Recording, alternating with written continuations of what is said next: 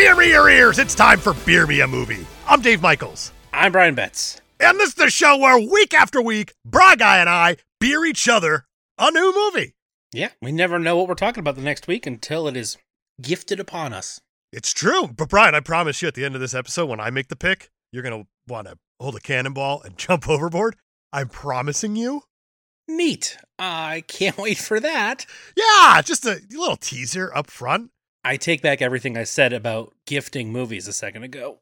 No, I think that's the right move, and it's mostly because you've personally hurt me lately. Is this the Goodfellas thing? This is the Goodfellas thing! Brian finally saw the movie Goodfellas and then messaged me going, meh. And me being from Jersey, I felt my inner gravy fucking boil. My inner gravy. It's called sauce.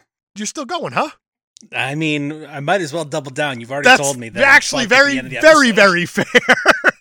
The movie is good. I understand what's the big hubbubaloo about it, but a hullabaloo? You know, it's words. Better than good, fella. It's fan-fucking-tastic. More like bad fellas, am I right? Oh, that's not true. It's like mediocre fellas. We need some good juju going on here, because this is a good movie that we watched this week. That's true. It is. And you've never seen this thing before, right? No, never. And I want to thank Jeff Miners, who beered us this movie for our last week listener episode, because I don't think I ever would have sought this movie out. No, it's like one of your favorite directors, too. Despite it being directed by Peter Weir, who, I mean, amazing. Truman Show, love it. I've never had any desire to watch this movie, and now I'm so glad that I have. Wouldn't it be weird if we just kept going and not actually say the name of the movie? And just ignore everything? And just like sort of flirt with the name the entire time? We'll never mention the name of it. You're just going to have to guess. Hey there, sailor. Are you a master or a commander? What is this? The near side of the world? The near side of the world have been infinitely more boring, I think. Like, I infinitely. Feel like that would be like the sequel or the prequel or something. That would just be Russell Crowe in his backyard pond on like a little dinghy. That's a big backyard pond if you can fit a dinghy in it. That's very true, I suppose. This week, we are talking about Master and Commander, The Far Side of the World, from 2003, directed by Peter fucking Weir. Why don't you hit me with your quick, real thoughts this time? I really, really enjoyed this movie. Well, that's because it's fan-fucking-tastic. It's hard to believe that it's 138 minutes because it goes by so fast. It does, and it's gorgeous, and it's got like a nice cool pace, so you're kind of just, you know, enjoying the ride despite all the naval warfare. Exactly. It's like we do a little fighting, the French get away, we jam out on our violin and cello, and then, you know, more chasing. And man, they do jam out hard. We will get there. You want to get into it and find out how much we actually do love this movie? Because I have a feeling it is going to be high. I have a feeling it's going to be high, too. Yeah, let's get into it. As we always do, we rate the movie on a scale of 1 to 100 using 10 categories. Very arbitrary, but nonetheless, we still seem to arrive pretty close to Rotten Tomatoes every time. It's true. It's weird. For as arbitrary as how much we like fanboy sometimes, we get awfully damn close. We get very close very frequently. And when we hit it, we got a drink. So we sure do, but not like a little, not like a little thipper. We got to pound. We got to pound it if we hit the Rotten Tomato score, audience or critic. It's true. All of that just to get to the point that the first category is story and motivation, and we read the synopsis directly off of Wikipedia. I'm always scared whenever it's a movie I love on Wikipedia, because Wikipedia has a knack for ruining things I love. They really like to condense it down to a level where they skip important things. They do. They don't give a damn. There have been times they've skipped entire character arcs. Yep. During the Napoleonic Wars, Captain Jack Aubrey, played by Russell fucking Crowe of HMS Surprise, is ordered to intercept the heavy frigate Acheron, a French privateer. I like how you said surprise, almost like you're wearing like a trench coat and you're standing in a place where you probably shouldn't be standing, and you're about to open that bad boy up. Oops. Surprise. You looking for watches? I got watches. That's a Prius. Acheron ambushes Surprise off the coast of Brazil. Now, who's the surprise there? causing heavy damage while remaining undamaged by British guns. I feel like you're slipping into like this spot of who this movie's meant for, because this is a dad movie. This is a big time dad movie. Like, are you saying naval warfare during the Napoleonic Wars? Oh, sign me up for yes, some 1800s frigate action. This is frigate awesome.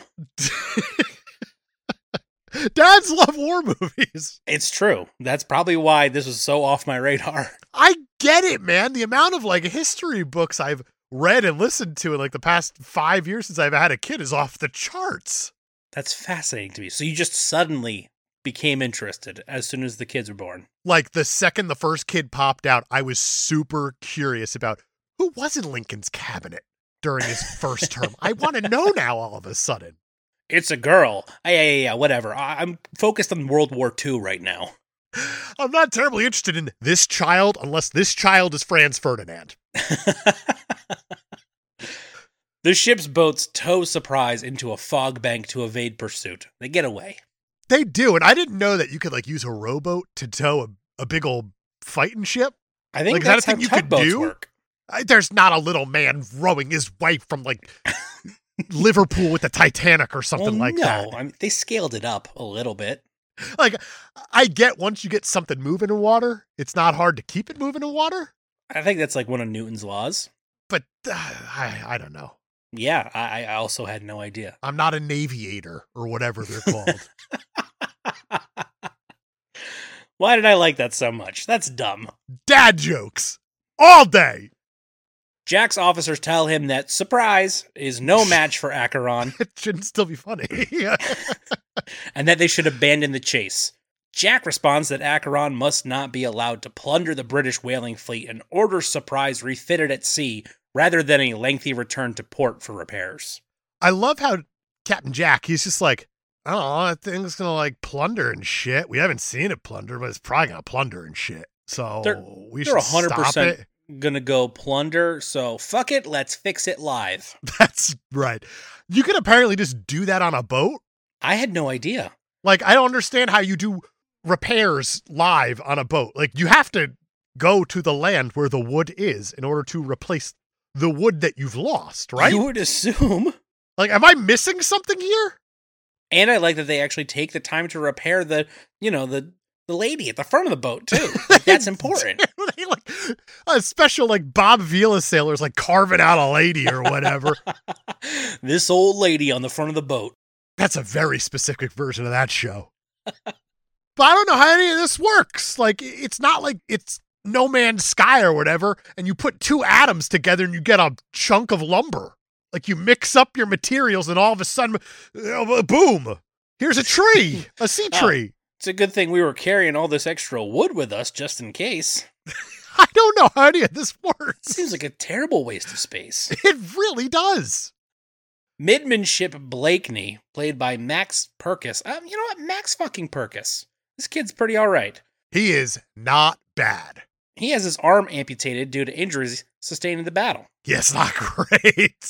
This is just a little kid who's, for some reason, a relatively high-ranking officer on the ship, and now he's got one arm. That's because he's got like a rich daddy boy. His rich daddy has the same name as the Scarlet Pimpernel. How about that? Ah. That's a little behind-the-scenes action. Wow. It's called History. I've heard of it. And dads like it. Dads love it. Shortly afterward, Acheron again ambushes Surprise, but Jack slips away in the night by using a decoy raft and the ship's lamps. I have a question about French people. Yeah. Sacre bleu, are they stupid?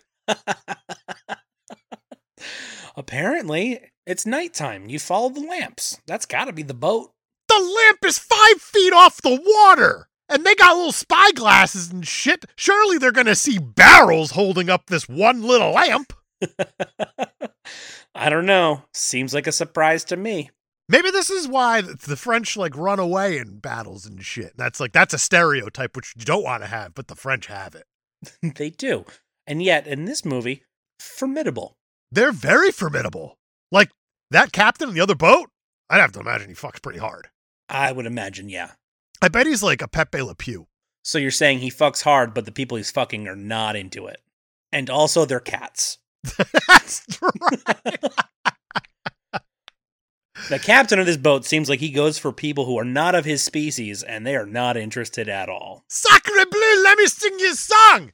Everybody wants to be a cat, 'cause a cat knows where it's at.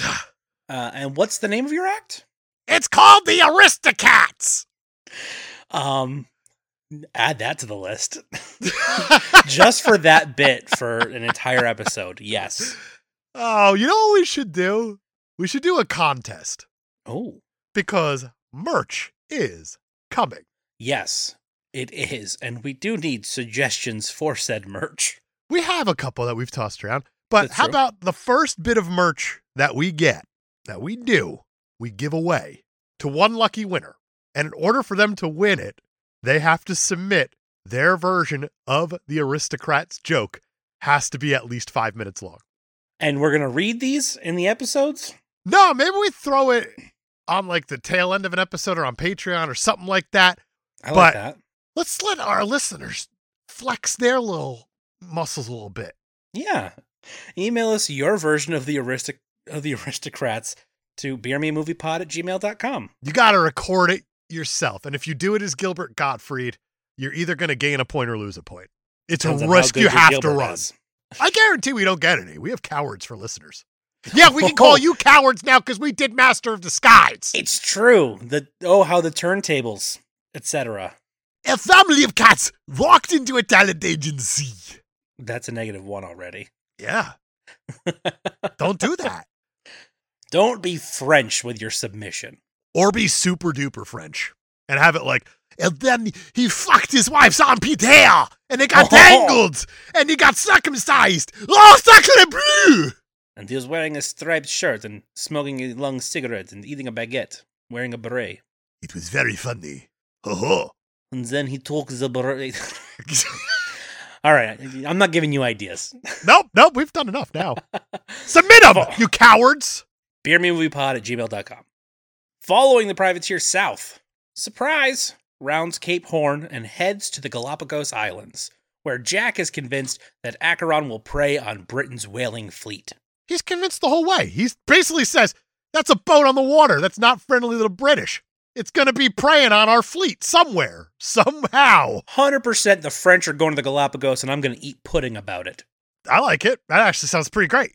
Sometimes you got to form dessert in the form of your destination. That's like the cockiest way to do it. But also, this just shows where people are mentally during this time. Because he just puts a bunch of mounds of pudding in front of people. They go, yeah, that's the Galapagos. If you put pudding in the shape of a Galapagos in front of me, I would be like, that's weirdly plated pudding. I feel like if you put a plate of pudding in the shape of the United States of America in front of most people, they'd be like, a tapioca? Like, we've gotten significantly dumber. Oh, you spilled some over here. No, that's Hawaii.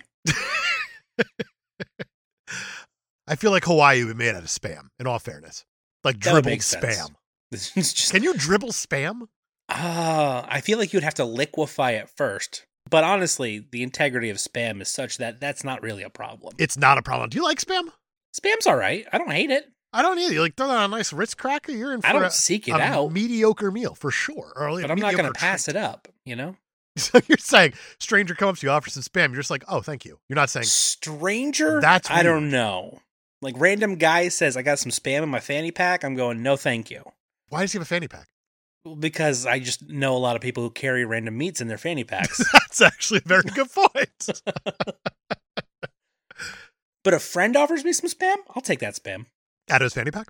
I'll have to get back to you on that one. All right.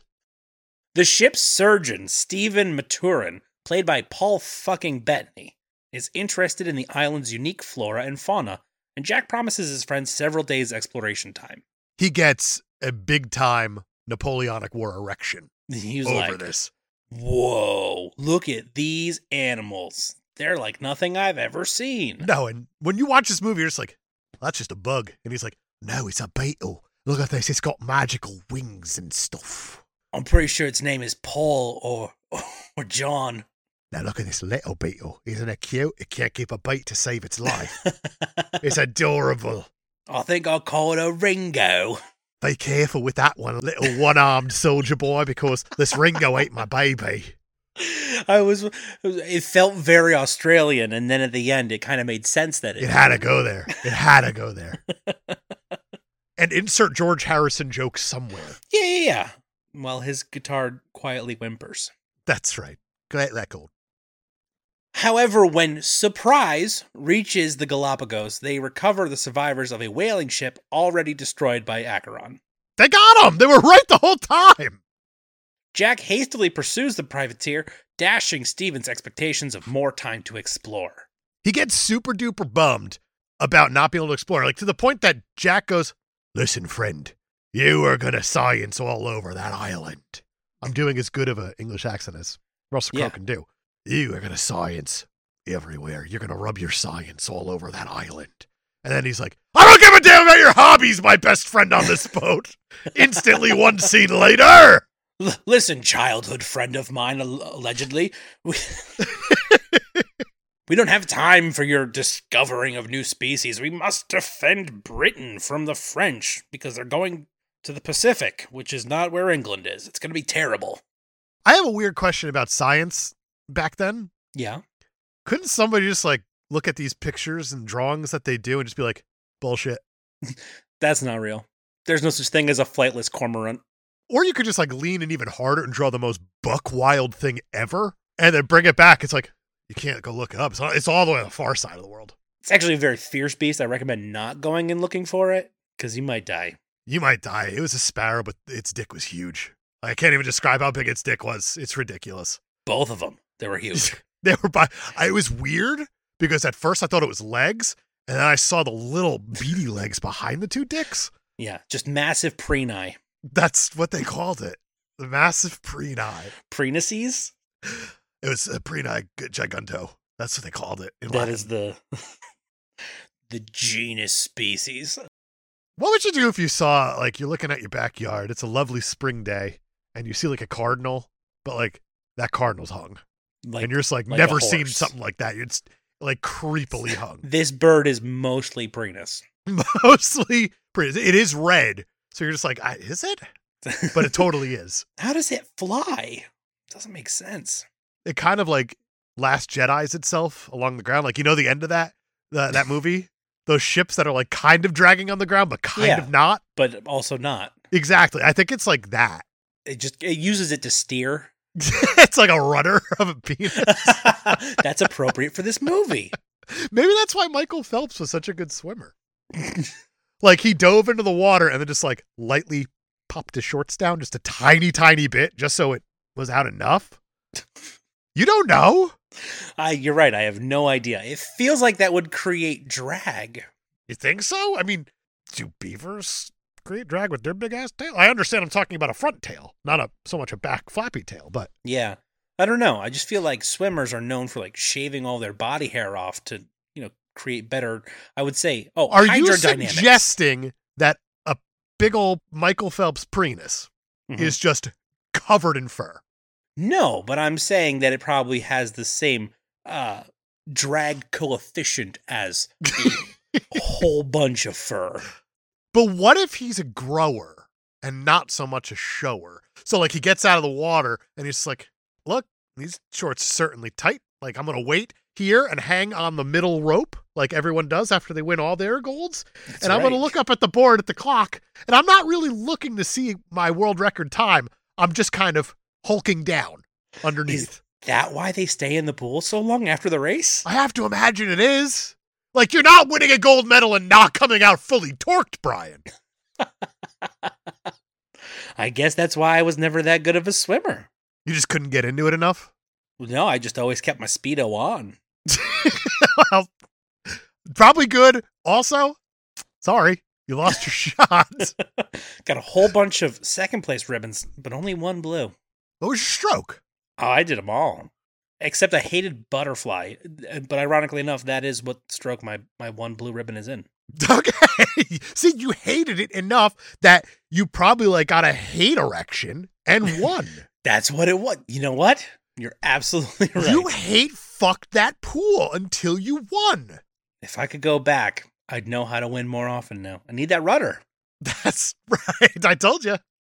It's going to be like that weird Boy Scout thing where you do the wooden boats or whatever, and you definitely weigh down the back with like a screw or something in order to get that rudder a little bit in water. I wasn't sure where you were going to go. No, you're right. You shouldn't say Boy Scout and screw in the same sense. I get that, but still. Also, the conversation was already on penises. Bail out, abandon ship. So the surprise has becalmed for several days. The crew becomes restless and disorderly, and superstition begins to take hold among them. Midmanship Hallam, played by Lee Ingleby, already unpopular with the crew, is named a Jonah by the sailors, which is someone who brings bad luck to a ship. I wouldn't want to hang out with this dude. Like, I like to think I'm friendly towards everybody, but looking at this guy, I'd be like, I'm good. Yeah, he's got an undeserved smugness to him, but also no confidence whatsoever. It's a bad combination. It is. It makes you want to like give him a cannonball and be like, bet you can't swim with this. Well, luckily you won't have to, because as the tension rises, crew member Nagel, played by Brian Dick, aptly named, deliberately bumps shoulders with Hallam as he passes him on the deck and is flogged for insubordination. And then everybody kind of gives Hallam shit, and that night he commits suicide by jumping overboard with a cannonball. Are we supposed to feel bad? It's weird because, like, they hold a service for him the next morning, and then immediately the wind picks up. So, like, I think he maybe was a Jonah. I think he was too, but it's like even when you're watching him, you're like, you have not set this character up to be strong or likable at all. And when he's gone, you're like, wow, that story arc's over. Get on with the cool stuff now. All right, cool. We got rid of the Jonah. Can we start chasing down the Acheron again? Wasn't upset. I like feel a little guilty, but not that guilty. Part of me was like, oh no, he's going to do it. And then he did it. And I was like, oh no, he did it. It's kind of like Willy Wonka. No, please stop. The next day, Royal Marine Officer Captain Howard, played by Chris Larkin, attempts to shoot an albatross, but accidentally hits Steven instead. What a fucking dummy. Steven's all excited because, you know, birds. He loves his animals. He's he like, loves birds so much, but then you got this dumbass Republican who's sitting here on the poop deck just aiming his gun all willy-nilly. Like, what else do you think was going to happen, man? See, I gotta shoot this bird that it's an omen of good luck. Is that what it is? Is that? Yeah. I mean, I read somewhere that an albatross visiting your ship is supposed to be, you know, an omen of the winds turning in your favor. And this is right after they got rid of that stupid Jonah. Maybe don't shoot the bird. That's good luck. Don't shoot the good luck bird after your several days of bad luck. Especially if you've got a Jarvis on board who's always looking at birds. He loves his birds so much. He loves birds. And he's like, oh, I think I need to see this bird and draw it or something. He acts like he's never seen a bird in his life for like every time he looks at an animal at this point. Chases it around the entire ship. Just like, yeah, yep, that's definitely a bird. And then blammo. And then blammo. The surgeon's mate informs Jack that unless the bullet and a piece of cloth it took with it are removed soon, they will fester, and Steven will die. I don't want that to happen. I like the guy. Yeah, he plays a mean cello. He plays the meanest cello. These two jamming is so good. He's such a good cellist. And both of these guys, Paul Bettany and Russell Crowe, actually learned to play the instruments for the movie. That's a surprise. Russell Crowe's a musician. Russell Crowe said it was the hardest thing he's ever done for a movie, was learning to play violin. Jeez, that actually says something, because he's done some weird things. Well, I mean, who knows when he said it. It was probably before he did other weird, hard things. I'm trying to think, like, he's coming off of A Beautiful Mind at this point, I think. Yeah. And I always thought that was his kind of trickiest role because it was so unlike him. Whereas Gladiator, I think, is exactly like him. I've never met Russell Crowe personally, so I can't say. Maybe this is most like him. Or maybe The Nice Guys is most like him. I'd like to think that that's most like him. I don't know anything about him as a person. And I mean that, which is weird to say. Maybe that's why he seems to be a pretty decent actor, because he's definitely not typecast. No, he's not, but I feel like he's, like, just evergreen. Like, has he ever gotten into trouble? Not really. Has he ever done anything truly spectacular? No, not really. Not really. Didn't South Park do a whole joke about him beating people up? Did he beat people up? I don't know. I have a vague memory of that. I'd pay money to watch him beat people up. Like celebrity boxing, that was a thing. God damn it. There are no original ideas. The surgeon's mate also recommends that the delicate operation be performed on land. That's actually a really smart move. Yeah. It's like, hey, like, I'm not the regular surgeon, and this boat moves. Maybe we should just go to land so I can do this. Is this a hard surgery to do? Removing a bullet from somebody's abdomen in the 1800s? Probably. Well, hear me out for a second. It's not like appendicitis, where I gotta know where the appendix is first. And that could be tricky, because anytime I have a tummy ache that's too bad, I Google where my appendix is. And I Google it every time. You think every I know time by now. you think I'd remember. It's like, wait, left side or right side? But with this, like, there's a hole where it went in. Yeah. Just start there. You got a pretty good idea where that bullet's going to be. On the other hand, you should probably figure out what is around that, too, so you don't damage anything important. Well, he looks at his cartoons in order to know what's around that. Yeah, but he looks at his cartoons and he immediately gets, like, seasick. Oh, he would not do well in this day and age. Oh, I don't like guts, it turns out. Maybe I shouldn't be a surgeon's mate. I'm glad he doesn't have to do the surgery himself. Despite closing on Acheron, Jack takes the doctor back to the Galapagos. Stephen performs the surgery on himself using a mirror. How badass is that? Badass. So cool. He's like, yeah, I think I'll do it myself. Do you think you could do it? Perform surgery on myself? If you knew that you were the only surgeon who's capable of doing this, probably within thousands of miles, and you had me standing over you, like, with a knife, like, sharpening it, just smiling away, getting ready to go. Just retching over a book with drawings of my guts. Yeah, no, I'd probably try to do it myself. I'd be hurt, but I'd understand. Yeah. And at that point, if I don't make it, whose fault is it? Well, you won't know and you won't care. You'll be dead. Exactly. And nobody else will have to feel upset that they let me die. Yeah, let's pretend like I'd feel upset about that. Whatever you want to think. Well, I mean, I'd like to pretend. Damn. Finally giving up the pursuit of the privateer, Jack grants Stephen the chance to explore the Galapagos Islands and gather specimens before they head for home. To me, this is the most boring part of this movie. This is like the downtime, and this is the bridge. This would be like if the Lord of the Rings also were naturalists. Existed. And they're just walking and walking and walking and walking and talking about insects and birds that I could look outside my window and see. Yeah, like it's been hundreds of years. We know about those things now. This is Peter Weir. Maybe snip, snip, snip on this part. Just a little bit. But the iguanas went in the water, Dave. Do you understand? Yeah. Yes, I watched Zubumafu growing up. I understand. That's not supposed to be a thing. Not yet. While looking for a species of flightless cormorant, the doctor discovers Acheron on the other side of the island. I like this shot, how he's looking at the birds, and he just looks over the horizon, and he goes, ah, shit. That's a boat. That's French. Sacre bleu. Stephen abandons most of his specimens and hurries to warn Jack. And they make it sound like it's just him, but it's also the one-armed kid and like this giant who carries all the stuff. That giant's got a real tough job because he's got a man with a hurt belly and a one-armed kid. Like, I feel like the responsibility's a little too high for this guy. I agree. This guy, he's got a lot on his shoulders. Literally. Doesn't have to carry the one-armed kid. The kid's legs work just fine. That's true, but he does have to carry Paul Bettany. He sure does, and that's just goofy as hell to watch. The guy's face he's running up the hill is like full of this weird joy and determination. He's like the little seaman that could. I wasn't prepared for that. Which is kind of how we all got here also, in a way. The little seaman that could.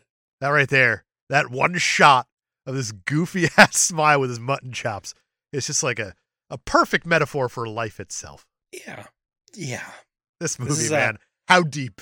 John DeSantis is the actor that plays this giant with the mutton chops, the little seaman that could. He's a big dude. He is a very big dude. And he gets to hold the mirror during the surgery. So, you know. What a lucky guy. 2 parts to play here. Surprise readies for battle once more. Due to Acheron's stronger hull, Surprise must be at close quarters to damage her. After observing the camouflage ability of one of Stephen's specimens, Jack disguises Surprise as a whaling ship. It's one of the several painting the boat scenes in this movie. This boat gets painted a lot. So much paint happening on this boat. Where do they keep all the paint with all the magic wood? I guess so. Like, below deck, it's like, oh, we have nowhere to sleep except these hammocks and on top of each other. Stay out of Steven's Pinterest craft room. The Vela deck. That sounds like a Star Trek bullshit. Jack hopes that the French will be lured in to capture the valuable ship rather than destroy it, because it's a whaling ship. It's not a fighting vessel. You know what they call those ships? Fighting vessels. Fighting vessels, that's right. Acheron falls for the disguise and Surprise launches her attack. A surprise attack, if you will. Can I ask you this? Because this is a weird moment in this movie for me. They get nice and close, and he yells, "Surprise!" And then they all, like, shed their weird clothes to reveal themselves as soldiers. They put up the right flag. And my question is, raise the why? Flag, yeah. Why? Why? Theatricality. That makes sense, I guess. Like, I don't is there know. a rule in war that no one's ever going to know about because no one else is around for thousands of miles that you have to put up your colors before doing this? Like, hey. Yeah, I'm suggesting a war crime. I understand that. But if you're going to ambush your enemy, you got to at least give them half a second of notice by raising the correct flag first. All I'm saying, no one will know. They were like, hey, guys, costume change. It's us. We got you. They did get him, though. Pretty good. Oh, yeah. With the back wheels of the cannons taken off, the cannons are angled upward and fire upon Acheron's mainmast, while Captain Howard's marine sharpshooters pick off the crew of the Acheron from above. Oh, they take that mast down hard. It's awesome. Mainmast snaps, falls into the sea. That boat ain't going nowhere. It's not. Jack's going to finally lead that boarding party, and we get some combat, baby. Hand to hand. And it is a lot. It is a lot. This movie is super violent in the best way. Yeah. And a lot of the time during this battle, you can't tell who's winning. It's just people fighting other people that are dressed almost identical. It's true. Everybody looks the same to me in this movie. It's a little tricky. All those Europeans. Like, why couldn't they give, like, the British soldiers, like, holding a cup of tea and just a long cigarette for the French people so I can at least have a chance? Yeah, it's like, okay, the British soldiers have swords and the French soldiers have baguettes. Exactly. I couldn't tell at all, but man, this scene rules. Yeah, it's awesome, and it is violent, and lots of quick cuts. So many quick cuts. Upon capturing the ship, Jack is informed by the ship's doctor that the French captain is dead and given the captain's sword. What an honor. Yeah. You know, I bet you if he hadn't raised his flag first, he wouldn't have given him the sword.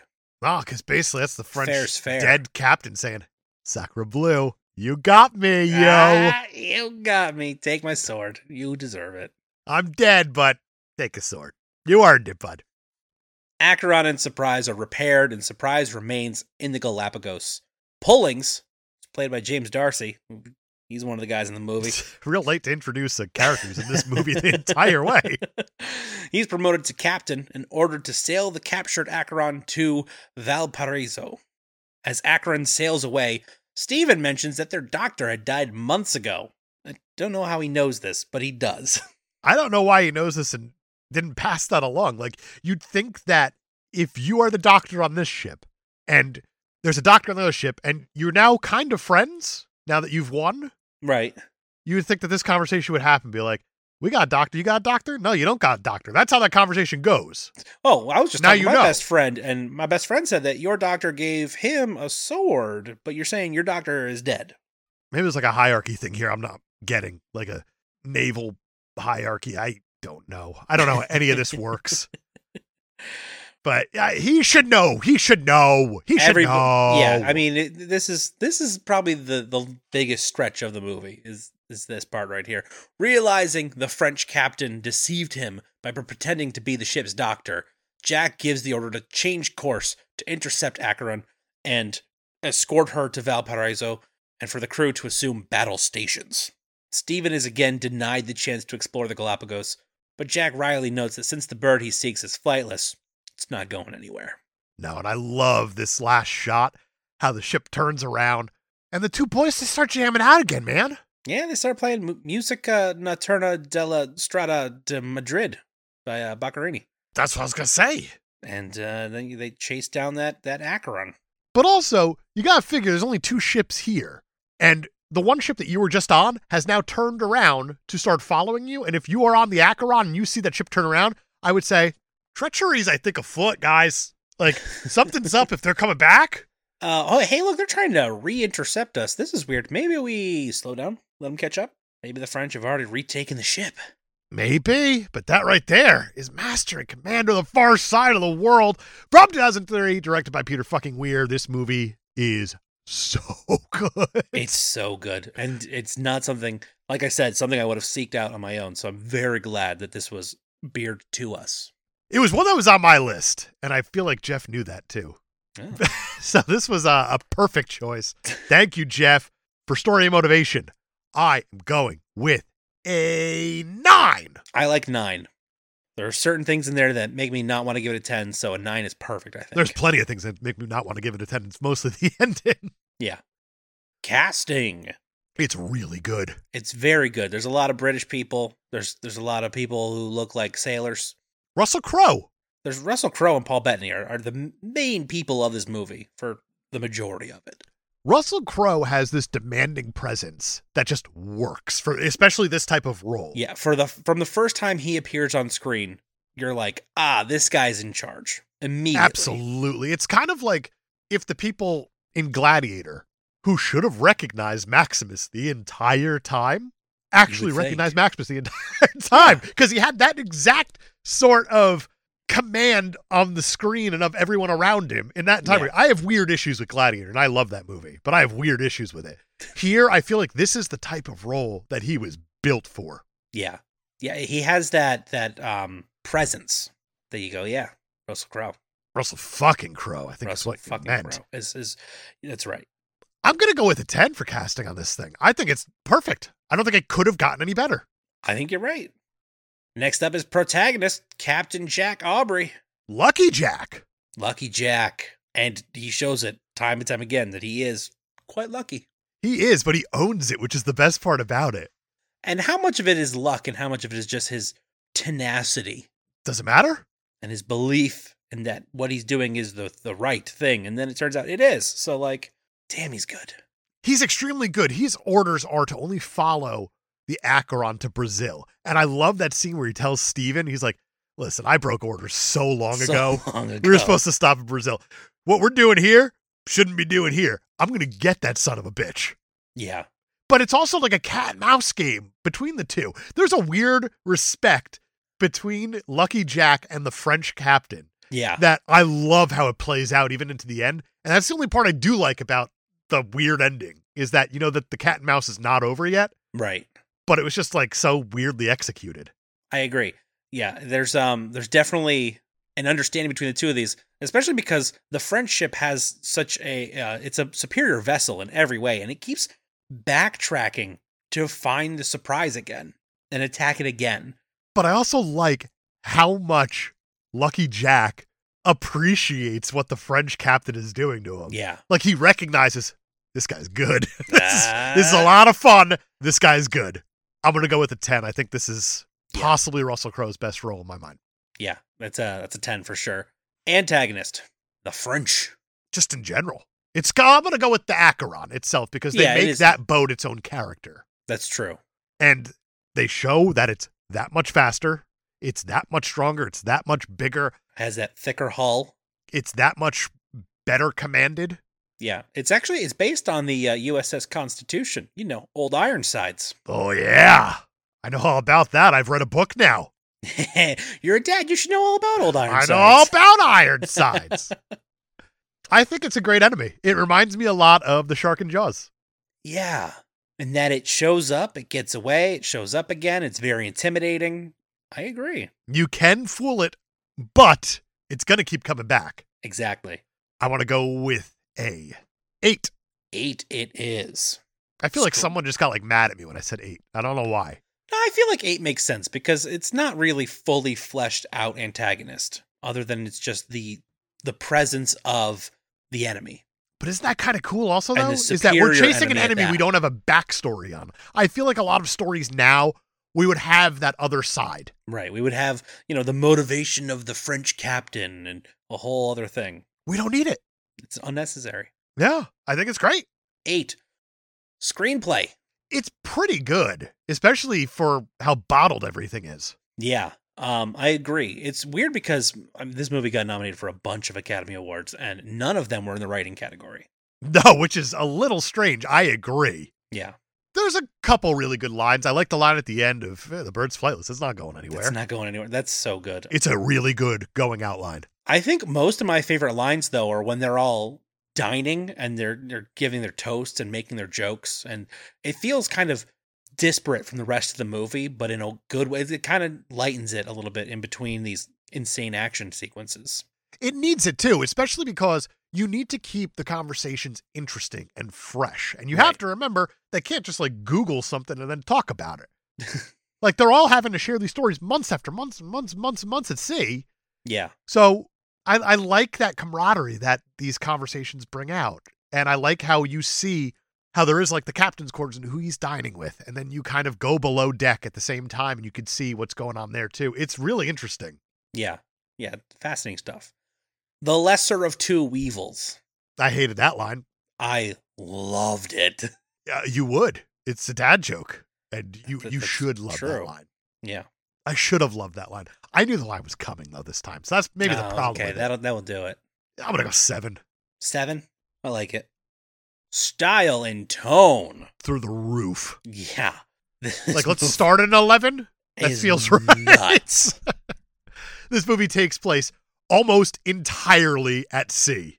Yeah, no notes. It's beautifully shot. Russell Boyd won an Oscar. Fucking Boyd. Apologies to the entire Boyd family. You're right.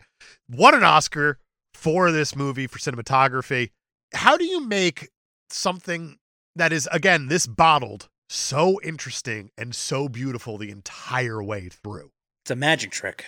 It really, really is. I like how we go below deck. We see everything that's going on down there. Yes. It looks dirty. It looks used. It looks like it's not meant to be lived in. It's meant to be worked in. Right. We go outside. We see the water constantly around them, which means you have limitations the way you're shooting this thing. All you can really do when you're exterior at this point is either go farther away or go closer in. That's it. You are so limited what you can do. But he finds so much to work with on this canvas. It's amazing. It's impressive. And I think it should be an 11. Done. Next category is director. Peter fucking Weir. Got nominated for Best Director. Did not win. Did not win. Everything he got nominated for and didn't win went to Return of the King. As it probably should have that year, unfortunately. It's weird whenever you have a movie that's this good that runs into a buzzsaw of a movie that just is destined to win everything. It happens. Every once in a while you get one of those movies that's just going to show up and sweep. It happened. I mean, this is a weird year too, because for Best Picture that year, Return of the King won. Lost in Translation was a huge critical darling. Mystic River was a huge critical darling. And then there was Seabiscuit. Good old Tobes McGobes. I like Seabiscuit. It's not a Best Picture nominee in my head. I almost just choked on spit when I saw that it got nominated. I've never seen Seabiscuit, so. I like Seabiscuit. It's good. All right. But this thing had no chance that year at the Oscars for a lot of stuff. Yeah. Peter Weir, though, crushed it. It's one of his best directed movies, and that says something. That says a lot because, I mean, the man's got some really good movies in his repertoire. He does. I want to go 10. I loved it. 10. Next category, music. It's pretty good because a lot of it is fake practical. Yeah. Which I think is the only way to put it. Being played by Russell Crowe and Paul Bettany, or it is otherwise being generated from somewhere on screen. I don't think any of the music in this movie is original. I think it's all actual classical music from the era. I believe that's true, but one little trick that I like that this movie pulls off is you see Paul Bettany and Russell Crowe playing the songs, and then we cut to a different scene, but the music still carries through. Yes, so it's a neat little transition that they use in this movie throughout. Yeah, I really enjoy that quite a bit. I think it's a cool choice what they did. It doesn't make it mind-blowing to me. I agree. It's nothing special about it. It's appropriate. It is definitely appropriate. And the use of silence, I think, is just as good as the use of music in this movie. I kind of want to go 6. 6? Where it's good, not great. It's good, not great. That's six worthy. The next category is box office. I pulled these numbers right off of the box office mojo. The estimated budget for this movie is $150 million. It made $211 million. Its opening weekend, it finished second at the box office to Elf, which was in its second week. But it ended up winning the week, which I thought was pretty interesting. Lost the weekend, won the week. Sure. Okay, that's Backwards Man, the Backwards Man. Other movies that week were like Matrix Revolutions, Looney Tunes Back in Action, Tupac Resurrection. I forgot about that movie. And Love Actually was around there. What a weird time. It was a weird time. Scary Movie 3. I actually saw that one in theaters. I know I did. I did too. Well, did not again, see this though. Weird time. But with $211 million on a $150 million budget, that is 141%, which on our scale is a 4. That's not very good, which is weird considering that I feel like this movie does leave a bit of an impact on the industry. I agree, but its impact on the box office was not a large one. No, it's not. And the final category is impact on the industry. I feel like this movie comes at a funny time because it comes just before Pirates of the Caribbean kind of yucks it up with this genre a little. Well, I shouldn't say this genre. It's not a pirate movie. It's a naval warfare movie. Exactly, which is similar but different. Now, whenever you think of fighting on the sea in boats with sails and shit, and Captain you think Jack. of pirates. Exactly. Yeah. So I feel like this movie got a lot of respect, and it still gets a lot of respect. As it deserves. It got nominated for 10 Oscars. That is no joke. That's wild. It won Best Cinematography and Best Sound Editing, and then the other 8 all went to Return of the King. They did, but the other 8, there's so many technical ones here. Yeah. Like Best Visual Effects, Best Sound Mixing, Best Makeup, Best Costume Design, Best Art Direction, Best Film Editing. This movie is a heavy hitter. Yeah. They actually filmed quite a bit of this movie at sea, and then what they didn't film at sea was, done in the Titanic tank. I think the industry itself has not forgotten this movie because there's been talks about a sequel for forever on this. Yeah, one. I want to say as recently as last June, they were talking about a prequel being in development. I want to go with an 8. Okay. I would say if they got the prequel, Yeah. I'd go higher for sure. Yeah. But I mean, we're 20 years on at this point. Exactly. And this is a movie that a lot of people know, and a lot of people know that people love it. Yeah, but a lot of people haven't seen still. It's a war movie that I had little to no interest in, and now I'm very, very happy that I've seen it. So yeah, I Brian's going to go out and buy a war book now. This is what happens. Right? Next thing you know, it's a girl. That's right. Ironsides, my baby Ironsides. War interest come first or second? Now I'm confused. Now, with my daughter, do I put the USS in front of the name? Or that is going to be an 8 for impact on the industry. And it's going to give Master and Commander a total score of 83. Oh, Jesus, that got way too close. That is freakishly close. It is directly in between the critical score and the audience score. Oh, wow. Because on Rotten Tomatoes, this scored an 85%, and the audience score is 80%. Holy crap. That is scary. I don't know how we do it. I don't know either. But, Jeff, fantastic pick. I see you asked a question also this week, and that's just cocky at this point. Hey, I have a question about that movie I told you to watch. He wants to know what's our favorite Russell Crowe movie, and also what's our favorite Paul Bettany movie. And I'm just going to go one fell swoop and say, Beautiful Mind. Oh, okay. For some reason, I'm blanking on Russell Crowe movies right now, so I'm going to say Master and Commander. Russell Crowe wasn't actually in Cop Out. Oh, no? No, he wasn't, but that's fine.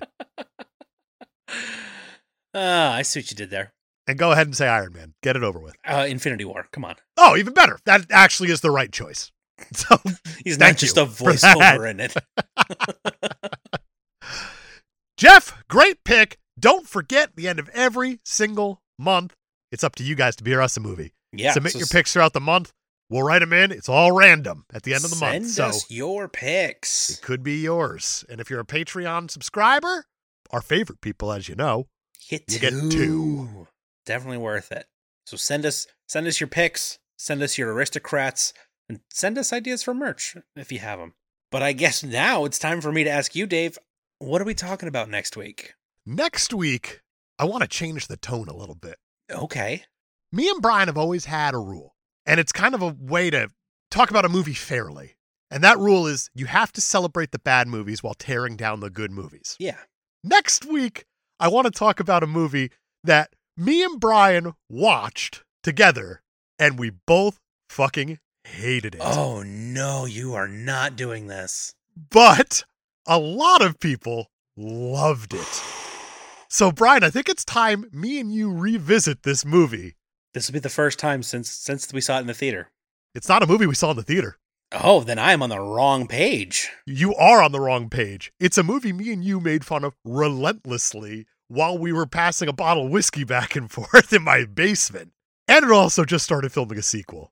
Because next week, we're going to be talking about the 2021 movie directed by Simon McQuoid. McQuid? It doesn't fucking matter because get over here. We're talking about Mortal Kombat. Oh, I really thought that you were going with a Star Wars movie. No, not Rise of Skywalker. Absolutely fucking not. Mortal Kombat. But Mortal Kombat. Me and Brian may finally abandon our rule. Oh, God. And we may finally just let the tomfuckery fly and have a ball tearing down something that me and him absolutely hated. That it seems like everyone but us absolutely loved. So, yeah, and it's, yeah. Next week, Mortal Kombat! Mortal Kombat!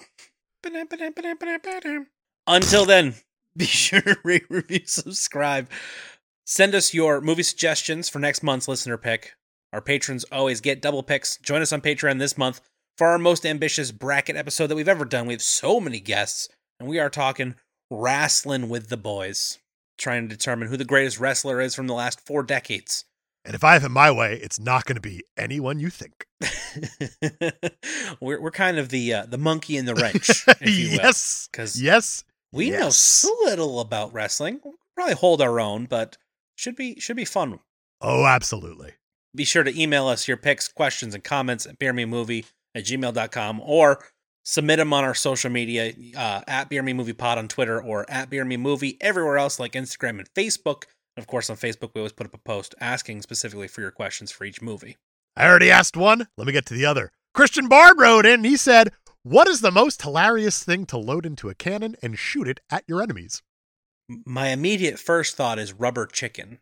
What are you, a clown? But that feels too on the nose. Okay. I think it might be Michael Phelps's Prenus. It could be, but that wouldn't launch at all unless you like shoot it out, like you fold them backwards and you launch it dick first, so you get that aerodynamic out first. I mean, you don't know. And then it comes out like it's almost like a wall anchor. It'd be weird. Maybe less of a cannon and more of like a t-shirt gun. Okay, that's better, I suppose. I would load the cannon with smaller cannons. That is hilarious, actually. I'll confuse him in submission. Christian, thank you. Everybody, thank you. Brian, you got anything else? No, that's it for me. Fantastic. We're going to see you guys next week when we probably shit all over Mortal Kombat. We'll see you then.